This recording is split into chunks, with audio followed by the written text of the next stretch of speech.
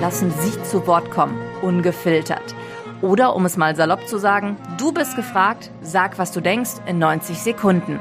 Es sind deine 1,30, also deins 30. Im September habe ich zum insgesamt 4. Mal nach 3-jähriger Corona-Pause meine Freunde in Albanien besucht. Ich bin ein großer Fan dieses Landes, seiner Kultur und der Menschen.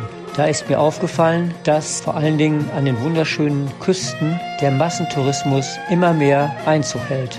Und Albanien genau dieselben Fehler macht, wie sie bereits in Kroatien, in der Türkei, auf Mallorca oder auch in Griechenland teilweise gemacht wurden. Kommerz über alles. Das ist sehr schade, denn es ist eine der wunderschönsten Küsten, die ich kenne. Und mit den Bettenburgen, die dort überall an jeder Ecke entstehen, profitieren vor allen Dingen die Immobilienmakler und Menschen mit sehr viel Geld. Zum Zweiten berührt es mich sehr, dass eigentlich in jeder Familienmitglieder das Land verlassen und im Ausland leben, weil sie dort ein besseres Leben erwarten, beziehungsweise weil sie in Albanien keine Perspektive sehen. Sie sorgen dafür, dass alte und kranke Menschen in Albanien überleben können, aber die Kultur des Landes verliert dadurch natürlich ihr Gesicht. Ich war dabei, als der Onkel meiner Bekannten verstorben ist, und eine Beerdigung ist in Albanien ein großes Fest. Neben den engsten Familienangehörigen werden auch alle weitläufigen entfernten Verwandten und Nachbarn eingeladen. 8 der 11 Kinder des Verstorbenen leben im Ausland. Sie waren alle eiligst nach Hause zurückgekommen, bis auf 2 Söhne, die illegal in Großbritannien leben und seit 10 Jahren nicht mehr in ihrer Heimat waren.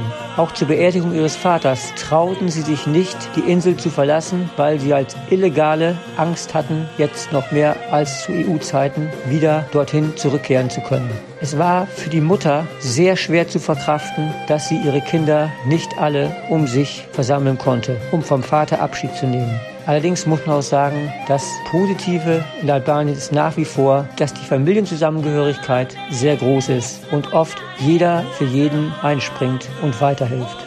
Der dritte Gedanke meiner Reise ist, musste feststellen, dass meine Sehkraft doch sehr stark abgenommen hat. Ich bin immer autonom durchs Land gereist, mit Bussen oder auch mit einem Taxi, musste aber diesmal feststellen, dass ich an meine Grenzen stieß. Ich habe mich gefragt, wie lebt der sehbehinderte oder blinde Albaner? Und bei meinen ganzen Reisen, außer einmal in Tirana, habe ich nie seheingeschränkte oder blinde Menschen gesehen. Auch gibt es keinerlei Hilfsmittel, keinerlei Unterstützung, die für uns selbstverständlich ist. Und zum Thema Straßenverkehr muss ich sagen, dass es als Vollsehender schon lebensgefährlich ist, zum Beispiel eine Straße zu überqueren.